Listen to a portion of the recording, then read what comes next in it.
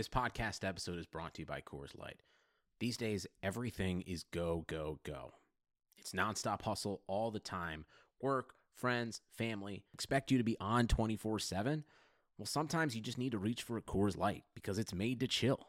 Coors Light is cold lagered, cold filtered, and cold packaged. It's as crisp and refreshing as the Colorado Rockies. It is literally made to chill. Coors Light is the one I choose when I need to unwind. So when you want to hit reset, reach for the beer that's made to chill. Get Coors Light in the new look delivered straight to your door with Drizzly or Instacart. Celebrate responsibly. Coors Brewing Company, Golden, Colorado. The Chase Thomas podcast. My nephew needs me to record. See, I already hate it. I hate it. All right, we're back on a Tuesday afternoon edition of the Chase Thomas podcast. I am still the aforementioned Chase Thomas, and I am joined, as I am every single Tuesday, Fangraphs, John Tayler, up there in New York City. John, good afternoon, sir. How are you? Not too bad. How about yourself? Not too bad. I think we're finally through the bad portion of winter weather. Spring is almost here. The time change is almost here. How excited are you for another hour of daylight for you and Fisher to just have all of the fun? Just fantastic. An extra. I mean, the sun setting later is always a good thing. I will never be against that. I don't understand why we still do it. Arizona doesn't do it. There's no reason for us to still do this daylight savings time stuff. Like, what are we doing, folks? It's for the farmers, but that's the important thing. Yes, that is the important thing. Well, don't forget, folks, you can listen to this podcast on ChaseThomasPodcast.com. You can support the show by going to Patreon.com/ChaseThomasWriter. You can follow John at J.A. Tayler. You can follow myself at Chase_Thomas and like the Facebook page at Facebook.com/ChaseThomasWriter and leave the show a 5-star rating and review on Apple Podcasts. And if you leave a review, I will read it on this show, especially if it's nice about John and I. We like nice things. John, what have you found yourself reading and watching over the past week? Not a whole lot. I think watching-wise, I think I might be ready to start binging The Americans. I know it's supposed to be a great show, and I've never picked up on it, but maybe it's time now. Maybe it's time. I've actually never watched it either. It was one of those where back in prime Grantland days, Andy Greenwald was writing about it a lot, I remember, and I felt left out because I would listen to The Watch. I think it was called something else at the time. What did it used to be called? It wasn't The Watch. It was Hollywood Perspective. That's right. And I would listen to that, and I would have to fast forward those sections because I was not in the loop, and I kept saying that, and I think The Bridge, and John, we just don't have time. There's not enough hours in the day to watch everything, and you have to be careful. Like I spent last night, I had to decide, John, do I watch Gonzaga and St. Mary's, or do I watch the show that I've been watching? And it's like, well, I need to see what Gonzaga is looking like and take some notes there. So I did that. There's just not enough time, and now baseball gearing back up. Like, have you already mapped out what your viewing schedule is going to be like outside of the Red Sox? I think probably a lot of Mets, just because that's what's on here, and also because I would be watching the Yankees, but I have YouTube TV, and YouTube TV no longer carries Yes Network, so I have literally no way to watch the Yankees legally, at least here in New York. Wait, how does that work with the significant other, John? Well, she's got her own thing scheduled. I just mean purely on TV. I can't watch it. Yeah. And then otherwise, I'll probably be watching the Dodgers or the Padres late at night. One of those two teams at 10 p.m. I genuinely though like putting on MLB Network's their nightly studio show where they just kind of bounce around from game to game, which I guess is the closest you get to baseball Red Zone. So yeah. There are probably going to be some nights where I just do that and just see what's on, and maybe I have one game on the iPad that isn't a Red Sox game, like whatever the best matchup is in the 7 o'clock games, maybe. Interesting. Yeah, I think I'm just going to do it based on pitching matchups. So I'll have the Brave stuff, obviously, but I'm going to do it based on pitching. Of like, I haven't watched this pitcher in a while. I want to watch Giolito. I want to watch Chris Sale when he's back. That's probably how I'm going to operate. Yeah. Well, we're going to talk about the Astros today. They signed Jake Odorizzi. We didn't talk about the Brewers signing Jackie Bradley Jr., your old friend, to bolster their outfield depth. And then Jose Martinez suffered a torn meniscus, it looks like, so that's a blow to the Mets. But then we'll wrap up with the 2021 Atlanta Braves. John, first up, Odorizzi. I think we talked about this as an option. We were doing the Astros preview. Is like he would make sense for them. What does this do for the Astros, and do you think this is a good under-the-radar signing for them? I think it's the only real option they had once Framber Valdez got hurt. We don't know how long he's going to be out, but, I mean, a broken finger is definitely obviously not what you want as a pitcher. Regardless of how much time he misses, that's not a rotation that could really afford, one, losing depth, and two, losing one of its best pitchers on top of it. Mm-hmm. So Odorizzi makes a lot of sense for them, I think. I don't really know if there was anyone else left free agent-wise who was going to make that level of impact. I mean, you're probably looking at like a 2-win pitcher over the course of a full season, and that's not nothing. Yeah. Plus, he's under team control for next year when they're going to have both Zach Greinke and Justin Verlander hit free agency, and Lance McCullers. So that's 2/5 of the current rotation, and a guy who would theoretically be back by that point, at least from Tommy John. Is Verlander and Greinke really both up next year? I believe so. That is so much money coming off the books. That is all the money. And that's the other thing. The Astros have a lot of money coming off the books next year, just in the form of Verlander and Greinke, plus whoever else they shed, and maybe Correa's not making a lot of money now, but maybe he walks. Maybe McCullers walks. We talked about this before. This core is kind of coming to an end. And so I think Odorizzi makes sense as a way to just kind of extend, not so much extend the bridge, but just, make sure you get the most out of this core this year as possible. I mean, like I said, I think it makes sense. There is no other better option out there. You don't really want to, the depth, this team doesn't really have the depth right now to live without a pitcher kind of on that same level as Framber Valdez. And Odorizzi probably isn't there, but he was really good 2 years ago, and last year just ran into a lot of injuries and kind of small sample size messes. Mm-hmm. So I think it's a good signing, and I think the hope now just for the Astros is that Framber Valdez is back sooner rather than later. Well, we shall see. I was about to say the Jackie Bradley Juniors. The Brewers signed Jackie Bradley Jr. Just an all elite. I was going through Baseball Savant's Jackie Bradley Jr.'s profile, and it's just amazing how insane he is defensively. And it really can't be understated just how good he is and what percentile he's in and how many runs saved he's accounted for and just how good. And you've watched a lot of him in Boston.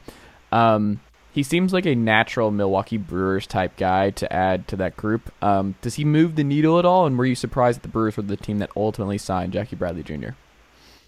I'm surprised the Brewers were the team, if only because I thought there were other teams that had a bigger need. Houston, for one. The Mets definitely could have used Bradley. The Phillies could have used Bradley. I don't really know if there was any more space in Boston after they signed Kike Hernandez and Marwin Gonzalez. But regardless, I thought there were a few more teams that could probably have that opening a little better, especially since the Brewers already had Lorenzo Cain. But now the Cain's hurt, and I know the Brewers have said Lorenzo Cain is still their starting center fielder. I don't really buy that. I think that he gets moved over to one of right or left probably after he comes back from from the injury he has. Mm-hmm. I think it makes sense for Milwaukee, though. I mean, Bradley's a good defensive outfielder. He definitely does fit that Brewers pattern of guy who's got all-or-nothing hitter, but who's also a very good defender. I mean, between him, Colton Wong, Orlando Arcia, I guess the other option I was thinking about who the right fielder in Milwaukee is Avisail Garcia, and he's definitely not someone that they should be playing on a regular basis. I don't know if it really moves the needle so much as making the Brewers contenders, but I mean, any positive addition any of those teams makes in the NL Central, except for the Pirates, is a step forward because of just how important a marginal upgrade is just in terms of wins and losses. And I definitely would rather have an outfield that has Jackie Bradley Jr. and Lorenzo Cain in it than I would Lorenzo Cain and Avisail Garcia. So I like it for Milwaukee, and especially because he costs very little. Bradley was $224, something along those lines. So definitely a very cost-effective deal. So yeah, I think it's a good one for Milwaukee. Lastly, Jose Martinez suffers a torn meniscus for the Mets. Do you estimate this will be a problem for them, that they'll need to address it before the season gets started? I don't really know if this is a big deal for them aside from just taking away some kind of bench depth. I don't think without the universal DH, Martinez was not going to be a guy who was going to get regular playing time. He's such a terrible outfielder that even the Mets collection of dismal gloves is still better than what he has. And he can't really play another position. He's really just kind of a lefty masher at this point. And like I said, without the DH, he doesn't really have much of any value in the NL. I always kind of figured him as a guy who would just end up probably not on the Mets by the end of spring training, that maybe some American League team would come calling if they had a hole on the bench or at the DH spot that they needed to fill, because he really just doesn't make any sense in the National League.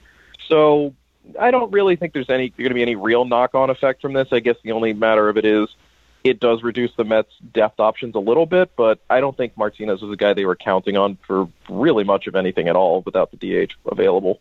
Absolutely. And it seemed like Dominic Smith would have been the natural DH. If there were a DH, I'm sure that Dom Smith would be the regular DH while they'd be putting someone else. Maybe that's the only thing, is that like if the DH had existed, maybe Martinez would have been in the running for some kind of outfield DH role as a platoon guy, but that's still pretty minimal, and that's of course with a conditional that doesn't actually exist. So, absolutely. All right, well, let's get into the 2021 Atlanta Braves season preview. John, this is going to be difficult because the NL East is going to be a bloodbath, I think. More so than maybe any other division in baseball. I guess the only close option in terms of just how just week to week this division is going to be based on who's up top is like the AL East, and I say that just because it seems like PECOTA and other projections are pretty high on the Red Sox and kind of low on the Rays, which is interesting, and we just assume that the Blue Jays are going to be pretty solid, and the Orioles are significantly worse than where the Marlins are, I think, at this point. But both just unlikely to make the postseason, a full season, because it did seem like the Marlins would not have made it under a full season last year. Now that the dust has settled, now that spring training is happening, the off-season letter grade for you, John, for the Atlanta Braves was what? What letter grade would you give them? Yeah, BB plus, I think, feels right. Yeah. I think like bringing back Ozuna, I think was probably probably gets them the most of the way into that territory. I think that was probably the most important thing they had to do aside from adding some pitching. And then they actually went and added some pitching. I mean, and I know we'll talk about it. Say what you want about the potential durability or reliability of Drew Smyly and Charlie Morton. Those are at least high upside guys. And you can certainly argue that maybe what this Braves rotation needed was someone a little more consistent along the lines of, I guess, a Trevor Bauer who could just, throw a lot of innings and just be counted on every fifth day. I don't really know how many of those starters were available in free agency beyond Trevor Bauer. I think that's probably a bigger question. And if you're not going to be able to find those guys, and I think the reasonable gamble is just to go and find the guys like Smyly and Morton, where it's like, maybe we only get 4 or 5 innings out of them a night, but they're going to be 4 or 5 really high caliber, high quality innings, as opposed to, here's the umpteenth iteration of 37-year-old Cole Hamels or 34-year-old Felix Hernandez, where you're not really getting anything out of that. So I do like the moves they made. I know we've talked it to death, and I'm sure you'll have more to say that, I think third base, they left kind of an open hole. I guess there's the belief in Austin Riley. I don't necessarily know that I share it, but I imagine that's what it has to be. I thought the bullpen also probably could have used maybe another arm or two, just because they did a lot of correct me if I'm wrong, it feels like a fair number of their free agents were relievers, and I don't really get the sense they brought in any kind of real impact arm.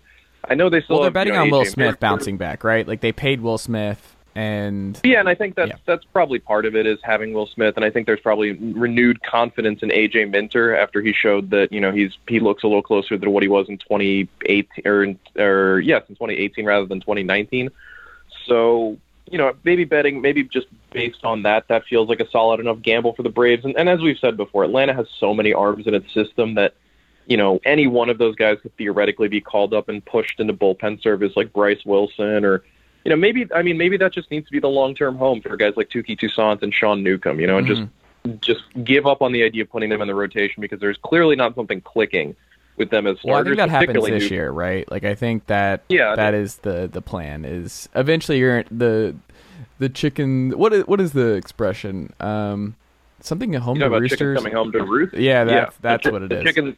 The chickens come home to roost. Yeah. Yeah, and in this case, I feel like especially with Newcomb, I feel like that decision had already been made to make him a reliever, and then all of a sudden he's starting last year. I think part of that was probably the total lack of starters because of all the injuries. But I think Newcomb in particular is a guy who's demonstrated, no, his future is in relief. He just does, for whatever reason, but I haven't looked at his numbers or starts in any depth, but like it just, he's not a starter. He's a reliever at this point. And maybe, guys like Touki Toussaint are heading down that same path. Or you have, decent, useful arms like Jaciel De La Cruz or Huascar Inoa or other guys like that. So, Touki drives me nuts, overall, though. The 11 Ks through 9, but then he has the high walk rate. It's just, the talent is just there with him. Touki, I think, is a little bit different than Newcomb. And I don't know, but I also just think one of the things that will limit, or maybe not necessarily limit, but prolong the chances of just relegating Newcomb and Touki to the bullpen full time is that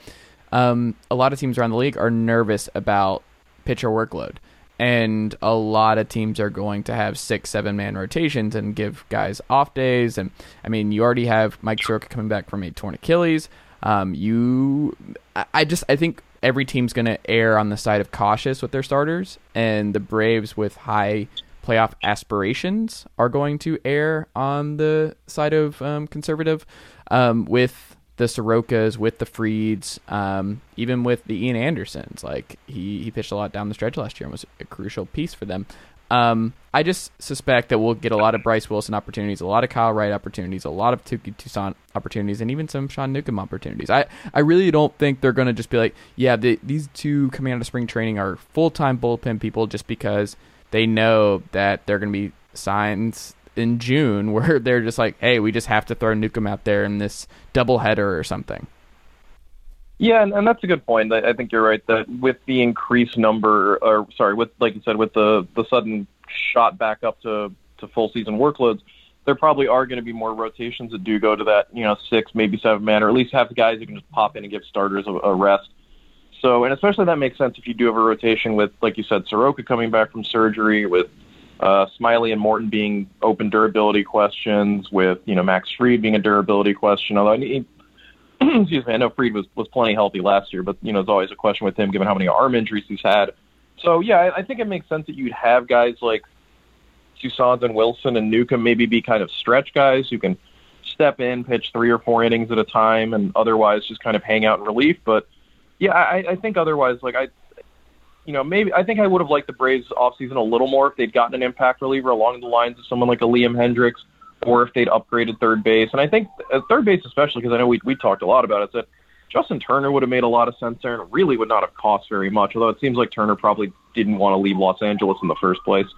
Either way, though, I think it was a pretty solid offseason. Like I said, Marcell Ozuna feels like the key to all of it because he really just makes that lineup way more dangerous and way deeper. And even if he is a mess in the outfield, you have to figure the NL will get the universal DH sooner rather than later. And once that happens, his impact on the defensive side of the ball is, completely out of it. Absolutely. And I think it seems like that's coming next year. And I think the Austin Riley part of it is interesting just because I suspect the reason they did not address third base is that it was a confidence thing where it's like, if we bring in competition for this guy, we already know he has confidence issues. We already know that he's batting in the ninth hole and that he is someone that has really struggled and just mashed so much in AAA and mashed coming up that, like, we got to give the impression that we are all in on him still and that this is his job, and if you don't make it this year, it's not our fault, and that this was your opportunity to seize the moment. There's no pressure. You are going to be down in the lineup. The top of the lineup is stacked, and I want to ask you about that in a second, but I suspect that they are going to give the first half of the season all the chances in the world for Austin Riley to make it work because they are not relying on him to the same extent they were when they first called him up and putting him in the middle of the lineup and being like, oh, could this guy be someone to protect Freddie Freeman? And it's like, no. This dude is an 8th or 9th guy, Clint Barmas type, and we'll see what happens. I don't know. Yeah, and I feel like that all makes sense. It's just, I guess if you're the Braves, like how do you balance, the knowledge and reality that, this is a team built to win right now, and not that they can't win in the future, but that this team's this team is optimized to win right now, and how do you balance that against long-term development for guys like Riley, who haven't really shown a consistent ability to produce at a position that, where you can get an upgrade if you want to. So, and that's a tough question. I don't have a good answer for it. I have to imagine one way or the other that this year is probably make or break for him, that if he once again struggles, that's probably going to be the end of Atlanta's rope with him. But I can understand that they want to give him that shot because the talent is there and they feel, that he's capable of being that good, the high-level starter they think he can be. Do you think the top of the lineup, 1 through 4, maybe even 1 through 5, is enough to offset the offensive limitations of the bottom half of this lineup? Sure. When you have a 1 through 4 as good as Acuna, Albies, Freeman, and Ozuna, that's plenty good. That's one of the best top fours in any team in any league. And I mean, that's the case for most teams anyway. Most teams have a much better top half than they do bottom half of the lineup. And as long as there are options within the bottom half of the lineup who aren't going to embarrass you, because I think, Dansby Swanson, Christian Pache, I guess and the bottom half even really includes Travis d'Arnaud, who I don't really know how comfortable I feel about him repeating his 2020, but certainly has demonstrated he knows what he's doing with the bat. Go ahead and lock it in. Go ahead and lock it in. He's keeping Contreras at bay at AAA. He knows what's coming behind him. He's all in, John. Don't worry about my man Travis d'Arnaud. Do not worry about him. I mean, you can worry plenty about Riley and Pache in terms of development. You can worry plenty about Swanson in terms of also how repeatable his 2020 is. Because, you look at the numbers for Dansby Swanson, you didn't really see a lot of progression in terms of things like plate discipline, plate patience, swing rate. It mostly just seemed to be a lot of batting average on balls and play luck. He did really well against fastballs, but the rest of his package was not all that exciting or inspiring to make you think that, that this is a Trevor Story, Trey Turner level, like, oh, he's finally figured it out. And then, of course, the open question of what you're going to do with regards to what's the other position I'm missing? I guess, like I said, Riley and Pache are going to have their growing pains too. But I think those are overcomable, especially because, again, with Riley, Pache, and Swanson, you're talking about extremely high-tier talent. This isn't quad A guys being plugged into lineup holes because there are no better options. These are 3 highly touted prospects who, right, if you're going to sink or swim with guys, these are the guys who you want in that position, because if they do hit, they're going to hit, So I feel pretty good about the Braves lineup. There doesn't really feel to me like there's a consistent weak spot there. Yeah. I think aside from when the pitcher hits, every other spot in the lineup feels at least adequate, with potential to dip down into bad if Pache and Riley don't really pick it up and if Swanson steps backward. But otherwise, you're looking at least a reasonable floor for half the lineup and MVP caliber upside for the other 4. So. Absolutely. Charlie Morton already looking good early in spring. I know it's early and we got to keep him healthy, but I do like the difference between going after Charlie Morton, where Alex Anthopoulos likes doing these 1-year contracts and these veteran starting pitchers to work with the young guys that he has coming up, and the Bryce Wilsons, the Kyle Wrights, the Touki Toussaints, the Ian Andersons, all those guys. What would you say is the biggest difference between the Charlie Morton and Drew Smyly signings this year versus Keuchel 2 years ago and Hamels last year? What is the biggest difference and upside difference? I think just that, because with Keuchel, you know what you're getting. It's a steady 6 innings of a lot of ground balls and like 4 strikeouts. With Smyly and Morton, you're getting something a little more. There's just there is the higher strikeout upside, which I think teams obviously want to focus on in an era of, and it's weird to keep saying the era of launch angle because it's now like 5 or 6 years old at this point. But, in an era when everyone can when getting the ball put in play in the air is bad, you want guys ideally who either put the ball on the ground or miss bats. Morton can do both. I haven't really given a good look. I think Smiley's more of a fly ball guy, which might be a little troublesome moving out of San Francisco and into. Well, I don't get the sense Atlanta's park is particularly homer happy. No. I mean, it's not like a vast pitcher's park, but I also didn't get the sense it was like Coors Atlanta or something. Yeah. That's a good question. I want to pull that up now. I want to see what where they rank right now. I'm assuming Yankee Stadium's still number 1, right? It's probably either Coors or, Coors, Great American. They're all going to be up there. Yankee Stadium really only for left-handed power. Okay. But yeah, regardless, I'd imagine SunTrust probably falls somewhere in the middle. Whoa, SunTrust is no longer a thing, sir. This is Truist Park. Put some respect on Truist Park name. Wait, when did that change? A year and a half ago now. But you didn't see it, John, because there was no season last year. So last year was supposed to be the inaugural Truist Park, but I think SunTrust merged with somebody else, so now it's Truist Park. Oh, well, that's stupid. I hate it. That's fair. That's fair. So Talking Chop had this on Smiley that I want to ask you about, because I think Drew Smiley is even more interesting than Morton. Because I don't think they're going to hit on both. Like, I don't think both guys are going to give them exactly what they signed up for this year. Like, to strike gold on these two injury-riddled veterans who are both really good and good upside if they're both healthy, I just don't think it's likely that both make it through. Smiley appeared in just 7 games for the Giants in 2020. It felt like more to me. But he had an uptick in velocity at this point in his career, which is interesting, and had a 37.8 strikeout percentage and a 1.0 FWAR in only 26 innings. I go back and forth on this. What do you think about Smiley? I mean, I like him because, again, you have a guy who, velocity increases are always a good way to see, are always a good indicator of whether or not a change is sustainable and real. A strikeout spike that comes with with no real velocity nudge and with no real change in pitch usage, that's a little suspect. But with Smiley, when you do have that velocity increase, and again, this is a guy who even before all the injuries was a very highly touted player who just got wiped out by various elbow surgeries. I do like it because you do want to try to bet on. I always feel like it's a good idea to bet on guys who changed something and saw their results go positive because of it.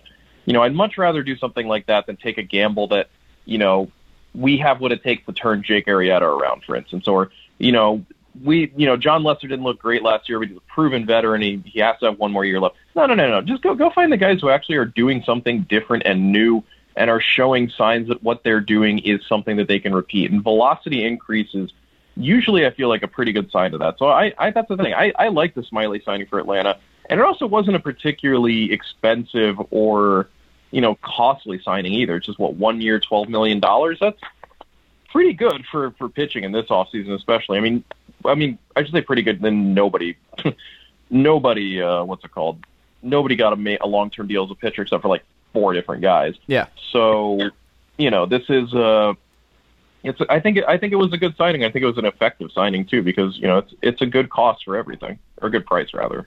Yeah, I think a lot of teams are just terrified of committing to pitching as a whole right now, which is understandable. Yeah.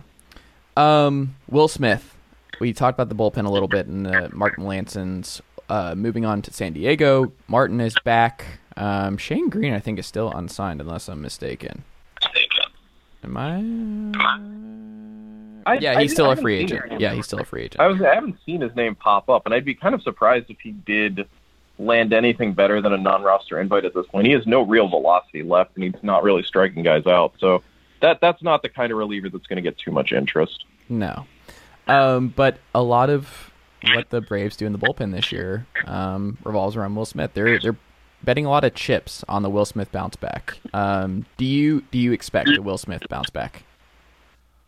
I think it depends on what happens with his slider, which last year got both a lot of swings and misses, but also a lot of home runs given up. I mean, how many innings did Will Smith pitch last year? 10? Not a lot. Something in that neighborhood? Yeah, because he either had COVID or he got a late start to the season. He did have COVID. I remember that. He had COVID, right. So on the one hand, not even the one hand, first of all, I'm willing to discount a season where the player had COVID. I know Freddie Freeman almost died from it and then put together an MVP season, so it clearly doesn't affect everyone the same way.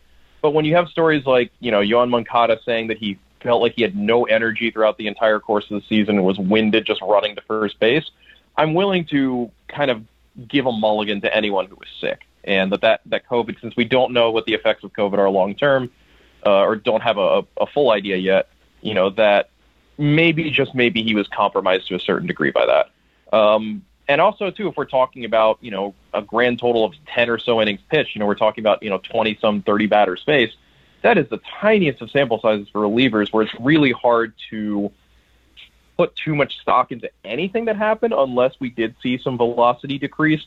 And correct me if I'm wrong, I don't know if you have the numbers up, but I don't recall Will Smith having a big drop in velocity.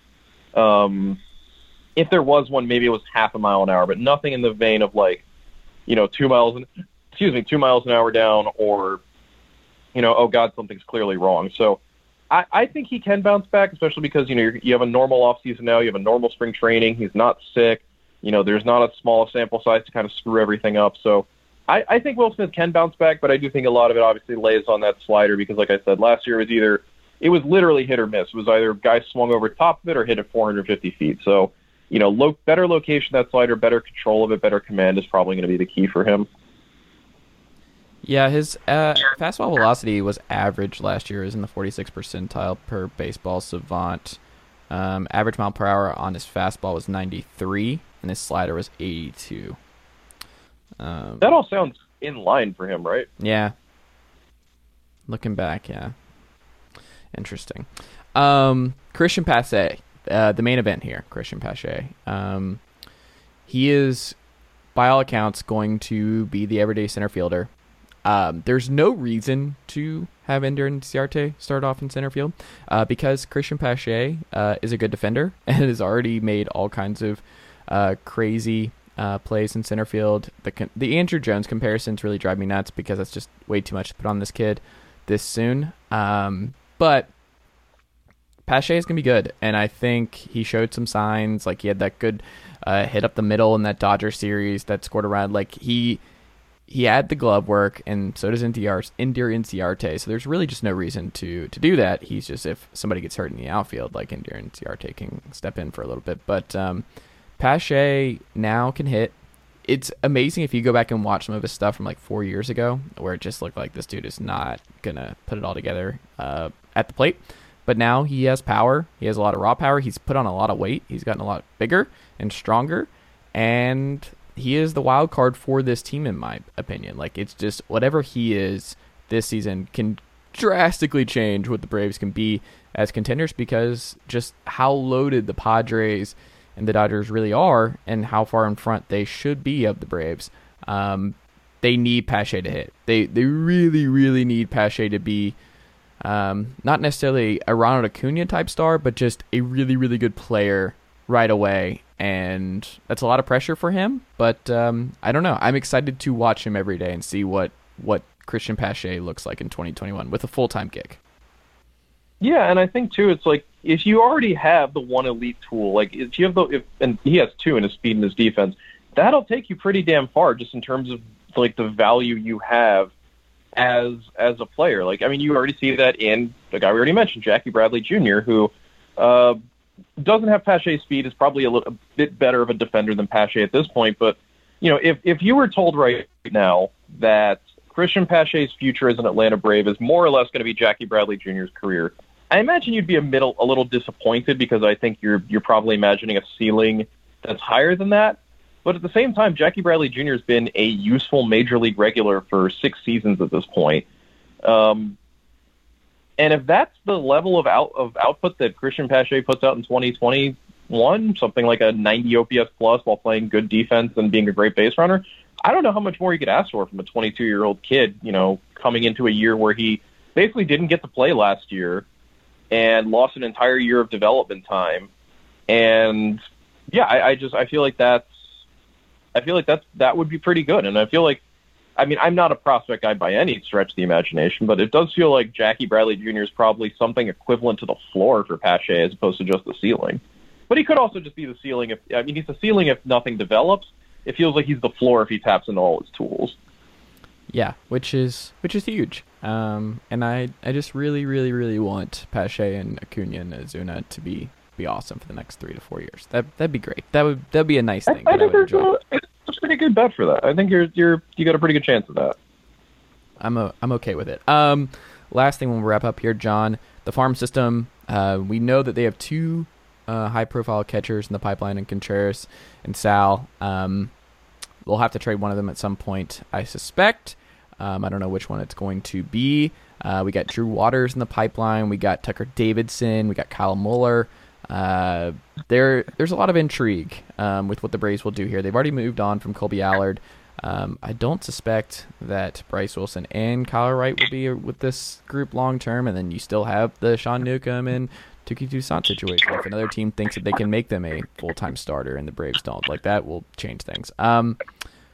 Who do you think ultimately stays, and do you think any of these top-end talent in the Gwinnett Stripers roster figures to give something of need for the Braves this season, because like I'm thinking about like which third baseman they could use Waters and friends to nab, because when I have a lot of friends who talk about Drew Waters a lot, and I'm like, where is he playing? I guess the idea is if a universal DH is adopted, he can go to left and you can move Ozuna to DH, which I guess is a possibility. But I don't know. I just think eventually you're going to have too many young guys and you're not going to be able to keep them all. And you have to go a little AJ Preller-y and cash in a little bit. So what do you think of the top of the farm system for the Braves, and who do you think ultimately stays and who goes? I mean, it's tough to say now because, like you said, there are a lot of things that, it depends on, is the NL going to get the DH? What is the situation with Austin Riley at third base?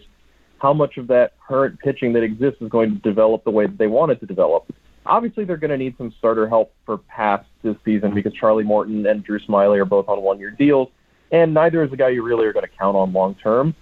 So someone in that, if you're capping your top three as Anderson, Soroka, and Fried in some combination, then some combination of that, like Bryce Wilson, Kyle Muller, or Kyle Wright, Tuki Toussaint, and whoever else for a little further down in that system are obviously going to be a part of it theoretically anyway. The rest of it, I think, is just kind of a wait and see. I think Austin Riley's progress will obviously make a huge difference in what they kind of do prospect-wise. I think the way Pache plays will probably have to do a lot with Waters, as will whether or not there is a DH next year, so that Ozuna can just be the regular DH and they can play Waters in left. But I think the at least the thing in terms of 2021 impact, I think obviously the pitching is going to have, or the pitchers that they have are probably going to be the ones to make the biggest impact, because you can't really, like I said, count on Smyly and Morton to be healthy constantly. And, a lot of those guys are probably going to find some time as relievers in one capacity or another to have an impact. So I do think the pitchers are probably most likely to stick through, if only because you can never have too many pitchers as we saw with the Braves last year. Absolutely. John Tayler, thank you as always for the time. We can support you by going to fangraphs.com and becoming a subscriber. If you are not already a subscriber to Fangraphs, go ahead and do that. It's great. Also, if you like this podcast, leave us a 5-star rating and review. Like I said, we'll review it on the podcast. Go listen to all your great stuff on Fangraphs, from the Fangraphs podcast to the Effectively Wild podcast that is doing a preview series, and had a really good anecdote about Tom and Jerry and with Meg and Ben. I don't know if you listened to that from a couple days ago. I very much enjoyed the analysis. Sugar Ray Leonard, Roberto Duran, Marvelous Marvin Hagler, and Thomas Hearns. Legends, whose four-way rivalry defined one of the greatest eras in boxing history. Relive their decade of dominance in the new Showtime sports documentary, The Kings, a 4-part series premiering Sunday, June 6th, only on Showtime. Yeah, I'm going to take this opportunity now also to say that if you haven't gotten a copy, or if you're interested in getting a copy, Baseball Prospectus 2021 Annual is now out. I have a few words in it. No essays, but I got to do the player comments for the Braves and a few of them for the Nationals. I got to say stuff about Luke Jackson and Dancy Swanson's hair. Very good. There are plenty of other always excellent writers in the BP Annual, as always. Some really good essays, all the good information you need. I highly recommend you pick that up for the season coming up so you can get ready for it. And because obviously, the folks at BP are very good folks who are very smart about baseball, and we should support the good folks who are smart about baseball and everything. Absolutely. Well, go do that, and follow John at J.A. Tayler. Follow myself at Chase_Thomas, and we'll be back as we are every Tuesday. Next week, John, I say we do the Mets next week. Let's meet the Mets. Let's meet the Mets. Come along and meet the Mets. All bring right. your kiddies, bring your wife. Guaranteed to have the time of your life. Absolutely. Well, that's what we'll do, John. I will talk to you next week, my friend. Thank you, as always, for the time, and stay safe out there. You too, buddy.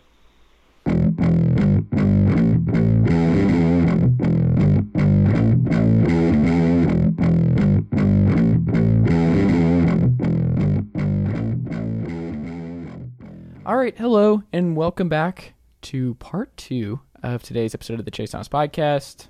I am now joined by a native French speaker. I'm so nervous. I don't know what to do. This is the first time on this podcast. 600 episodes, Olivier. And this is the first French-speaking guest that I've had. I'm excited to talk a little soccer with you this afternoon. Olivier Tremblay. I cannot do it. I can't do it, Olivier. But I hope it was close enough. It was close enough. Okay. Well, good evening, sir. How are you? I'm doing good. Thanks for having me. This isn't in my notes, but I am curious. What do you think is easier to learn if it's not your first language, English or French? Oh man, it's totally English. It's English easily. If you guys think your language is tricky, I mean, try French. It's terrible. It's very complicated for someone that maybe grew up speaking English, and because English has this. It's not as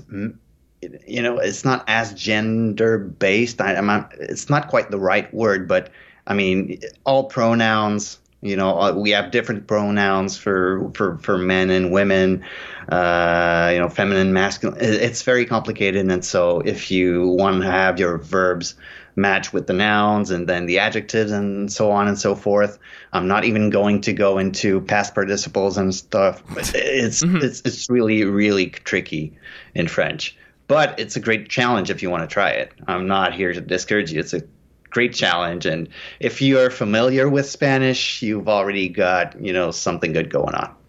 Well, unfortunately, Olivier, I took 4 years of Latin in high school and 2 in college, so I am very familiar with the Latin language. And that's good for French, actually. Okay. I had friends in when I was in high school. There was this one high school in the area that I grew up in, which is like 5 hours north of Montreal. Mm-hmm. And there was this one high school where they had Latin classes. And the very few friends that I had in that particular high school, I did not attend. But they said Latin classes helped with grasping some of the more complicated rules of the French language. So, I mean, you might be onto something too. Interesting. Okay. Well, don't forget, folks, you can listen to this very podcast by going to chasethomaspodcast.com and subscribing on Apple, Spotify, or wherever you get your podcast. But if you are an iPhone user, give us a 5-star rating and review. Every little bit helps. Olivier, what have you found yourself reading and watching as of late? Well, I have been reading. It's not much help to your listeners, I guess, but it's a French book. I've been reading the newly published biography of ice hockey goaltender Georges Vezina, who grew up in my hometown of Chicoutimi. And this is a story. It's written by Michael Lalancette, who is a sports journalist here in Quebec. And Vezina, obviously, his name is on the Vezina Trophy in the NHL, which is awarded to the best goaltender of the season. And his story was, it was not that well known because, well, first of all, it was the 1910s and 20s. But this was a guy that, and the book is called L'Habitant Silencieux, which is a reference to how he almost never spoke publicly and said very little about his private life.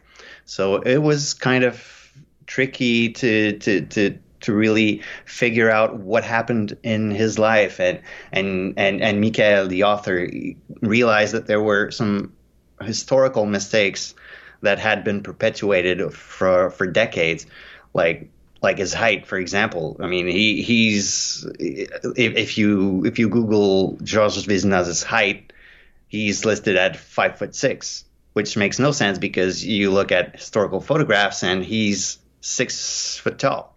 So, I mean, and so he goes through, I mean, he spent years and years on this book, and it's an absolutely fascinating read. I'm almost halfway through it right now. And it's a great study as well of the way of life in the 1910s and 20s in that particular area where I grew up in Saguenay, which didn't even have a railway access before the 1910s. So you could only get there by boat. So it's a fascinating read, and if you grasp French or if you want to brush up on it, I highly recommend it. Interesting. Okay. Well, there you go. Are you binging anything? What kind of TV and movie watcher are you? You know what? I kind of get into the living room and see what the kids are watching, and maybe I'll watch with them. So you're I'm an still expert more- on Paw Patrol, on Yeah, Paw Patrol, and I mean, I have two girls, so I mean, they're past Paw Patrol now. They're 4 and 7, but there's this series called Winx or whatever. It's like this magical world. I have no idea what it's about, but it's very slick. It's beautiful. I'm more into just watching good old sports. I'm actually a big pro wrestling fan. Oh, same. And I also you've got so many organizations now. You've always got something to get into. So I'm catching up on the New Japan Cup from New Japan Pro Wrestling. So I was actually watching that as I waited your call. Awesome. I knew I had a good instinct on you, Olivier, because I am also a big pro wrestling fan. So this is good. Things I wanted to touch on today, or this evening rather: Thierry Henry's departure from CF Montreal, Coach Nancy coming through to Montreal, and then the home games being announced that they will at least start this season at Inter Milan in Miami, and then the arrival of Eric Hurtado. First, though, what do you make of Thierry Henry leaving now? Obviously, the reasons for him leaving very different and very pandemic related. What do you know about that? And is this going to be something that is going to be a problem for Montreal going forward? Yeah, I mean, I completely understand. I mean, I don't think there's any doubt that last year was very difficult for everyone.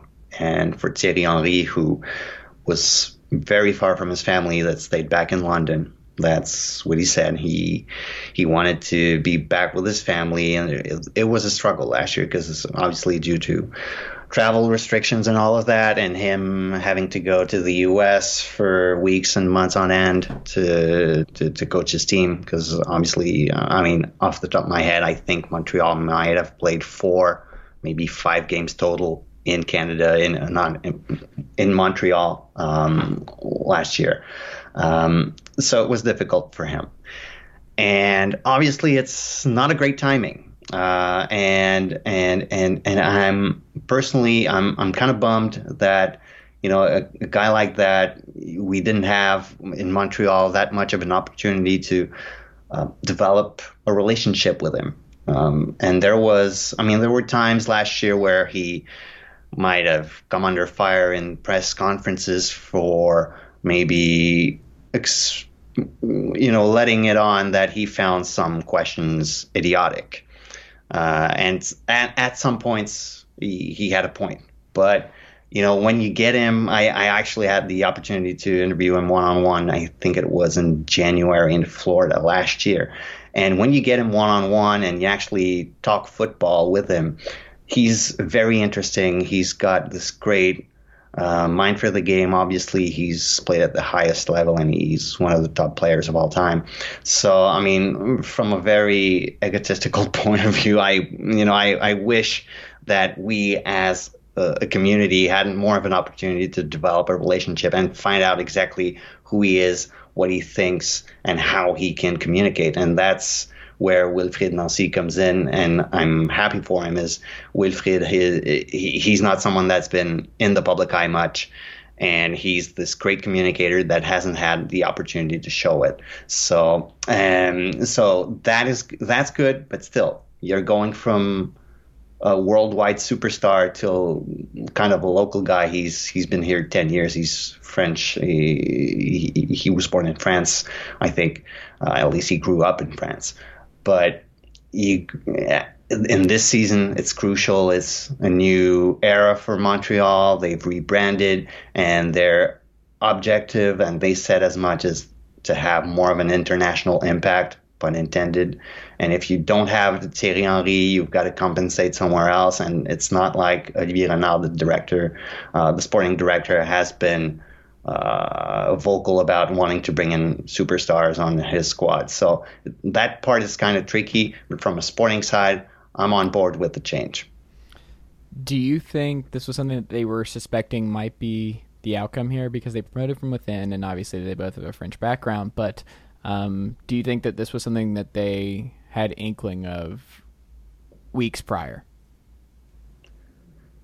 I mean, there were talks, and when Thierry Henry he went back and spent the holidays in Europe with his family, and he actually came back to Montreal to start getting ready for preseason and all of that. But then at some point, I might have the timeline wrong. Correct me. Go ahead and Google it. But at some point, maybe early February, late January, late February, he asked for permission to go back because, something came up, or, they finally realized from a family perspective that it can be done. This is probably a little bit of speculation, but I think it's a good guess that at that point it kind of became more clear what the season was going to look like, that Montreal were not going to be able to start the season in Montreal, that they were going to have to be in the U.S. for long periods of time, and that was going to be a deal breaker from a family standpoint. And I completely understand. It's been tough. Again, it's been tough for everyone. It's just the timing is unfortunate, but it's not like Montreal back in December when the MLS season ended that they could know. The pandemic. You don't know what's going to happen tomorrow, let alone 3 months later. So it's not like they could have told him, this is what's going to happen. They had to wait until they had word from the league, I guess. But it's unfortunate, but it is what it is. They had to promote from within with Wilfried Nancy. That's what they did, and now they finally get to work. And it feels like we haven't talked about actual games for like 4 months in Montreal. So that part is refreshing. Now training camp is finally underway, and we can actually talk soccer. Well, talking soccer, what tactical differences should fans expect going from Henry to Nancy? I don't think you should expect much difference in the sense that last year was a little bit of a renewal from a stylistic standpoint. Montreal, you watched them from 2012, 2013 on. A lot of it was based on transition. Give it to Piatti and hope for the best. A lot of not necessarily bunkering, but Montreal defended by just standing their ground in front of their area and just hitting teams on the break for the most part. That changed maybe when Didier Drogba was here for he had this 5-month period of grace. But then they went back to give it to Nacho. So with Henry, with a new sporting director, there was actually a new president at the helm. So it was a wholesale change in terms of the front office and then the technical staff. They brought in Henry so that they could have a quote unquote new style of play, more proactive, trying to build out from the back. And you saw Montreal try to play out of the back a lot more than in years past. And that's something that Wilfried Nancy likes. He wants teams that play, and that was the point of how the academy, because he spent a number of years in the Montreal Impact Academy, as it was called then, and they wanted to play out from the back and have players that were proactive and that wanted to it's a little bit cliched, but they banned again, quote unquote, the term take a risk. They wanted players to take initiative, something along those lines. So it was very proactive.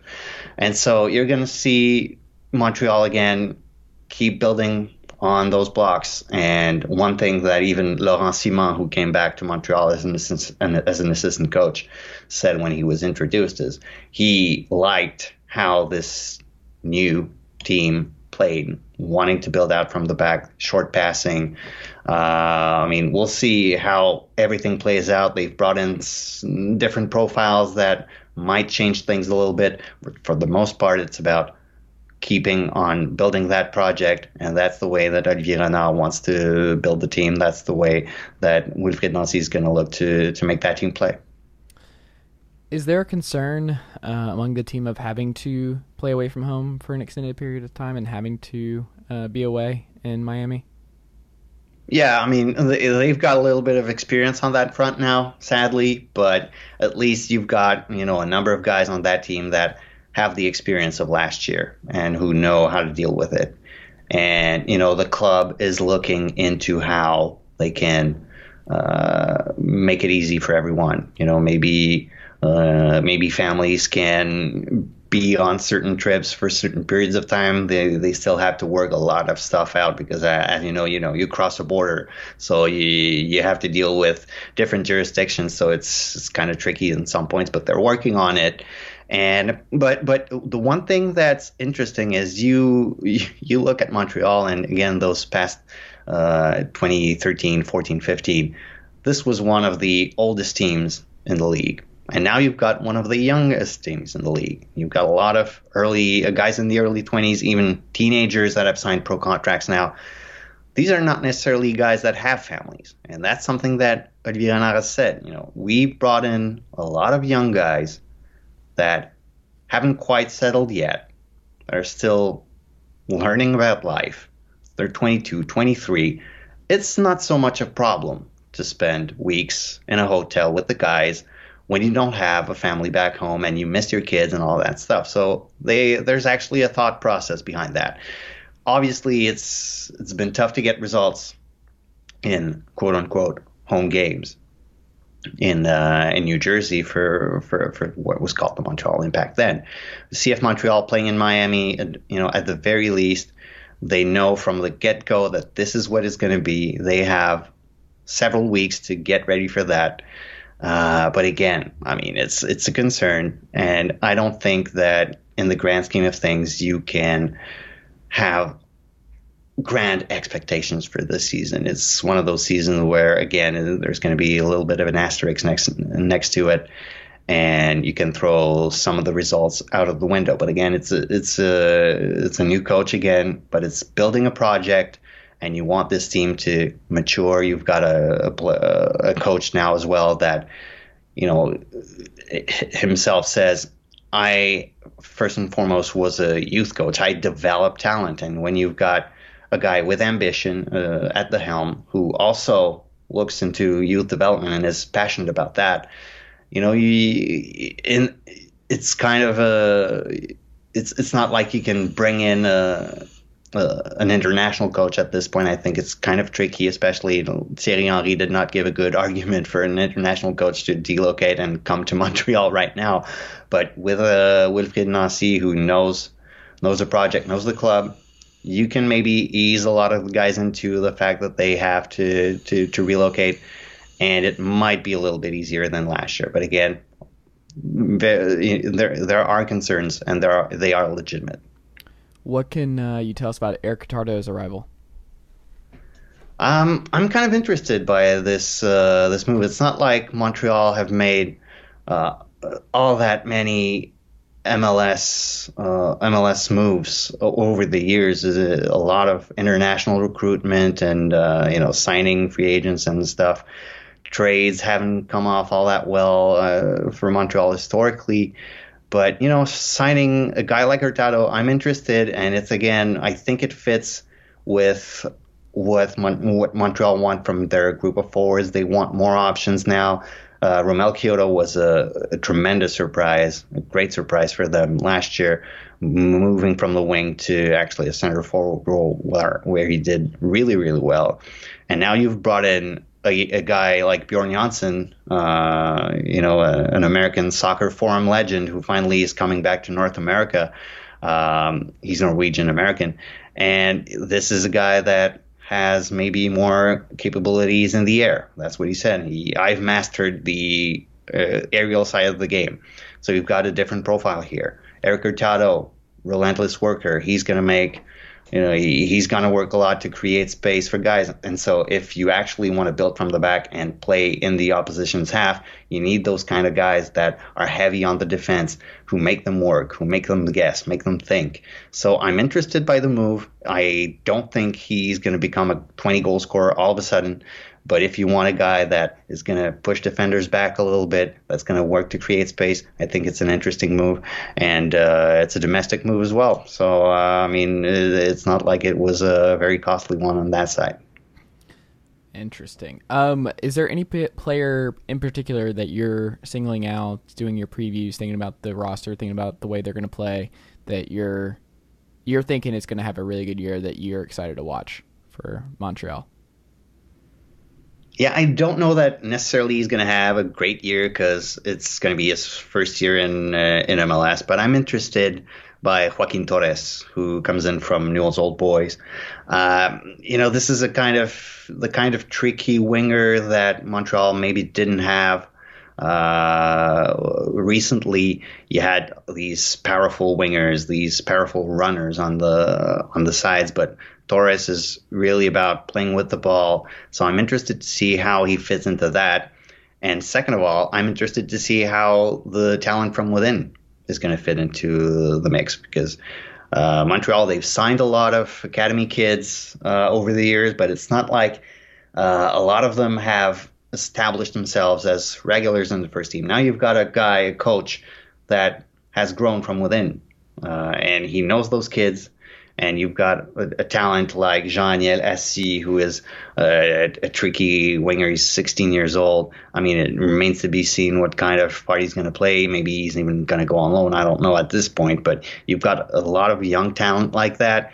Mathieu Joignière, who's 22 now, I think it may be time for him to take a step, and maybe the confidence boost that a coach that he knows, maybe that's what is going to be needed here, and maybe he's going to get it this year. So I'm interested to see how those young pieces fit into the puzzle.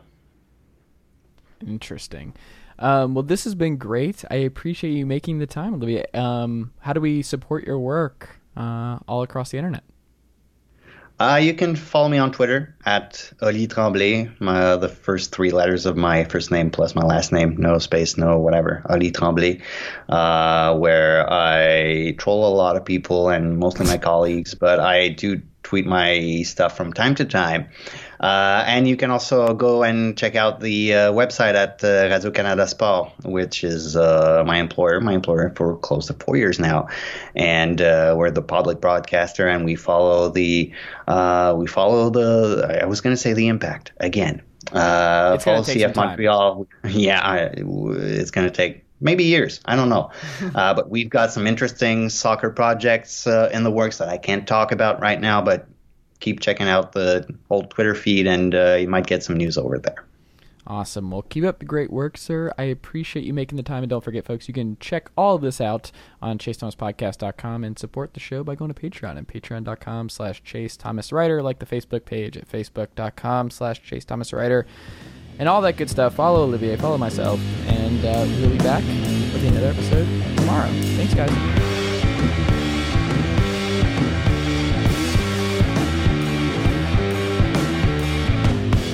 Nicely done, nephew. Chase Thomas Podcast. Hell yeah. Sugar Ray Leonard, Roberto Duran, Marvelous Marvin Hagler, and Thomas Hearns. Legends, whose four-way rivalry defined one of the greatest eras in boxing history. Relive their decade of dominance in the new Showtime sports documentary, The Kings, a 4-part series premiering Sunday, June 6th, only on Showtime.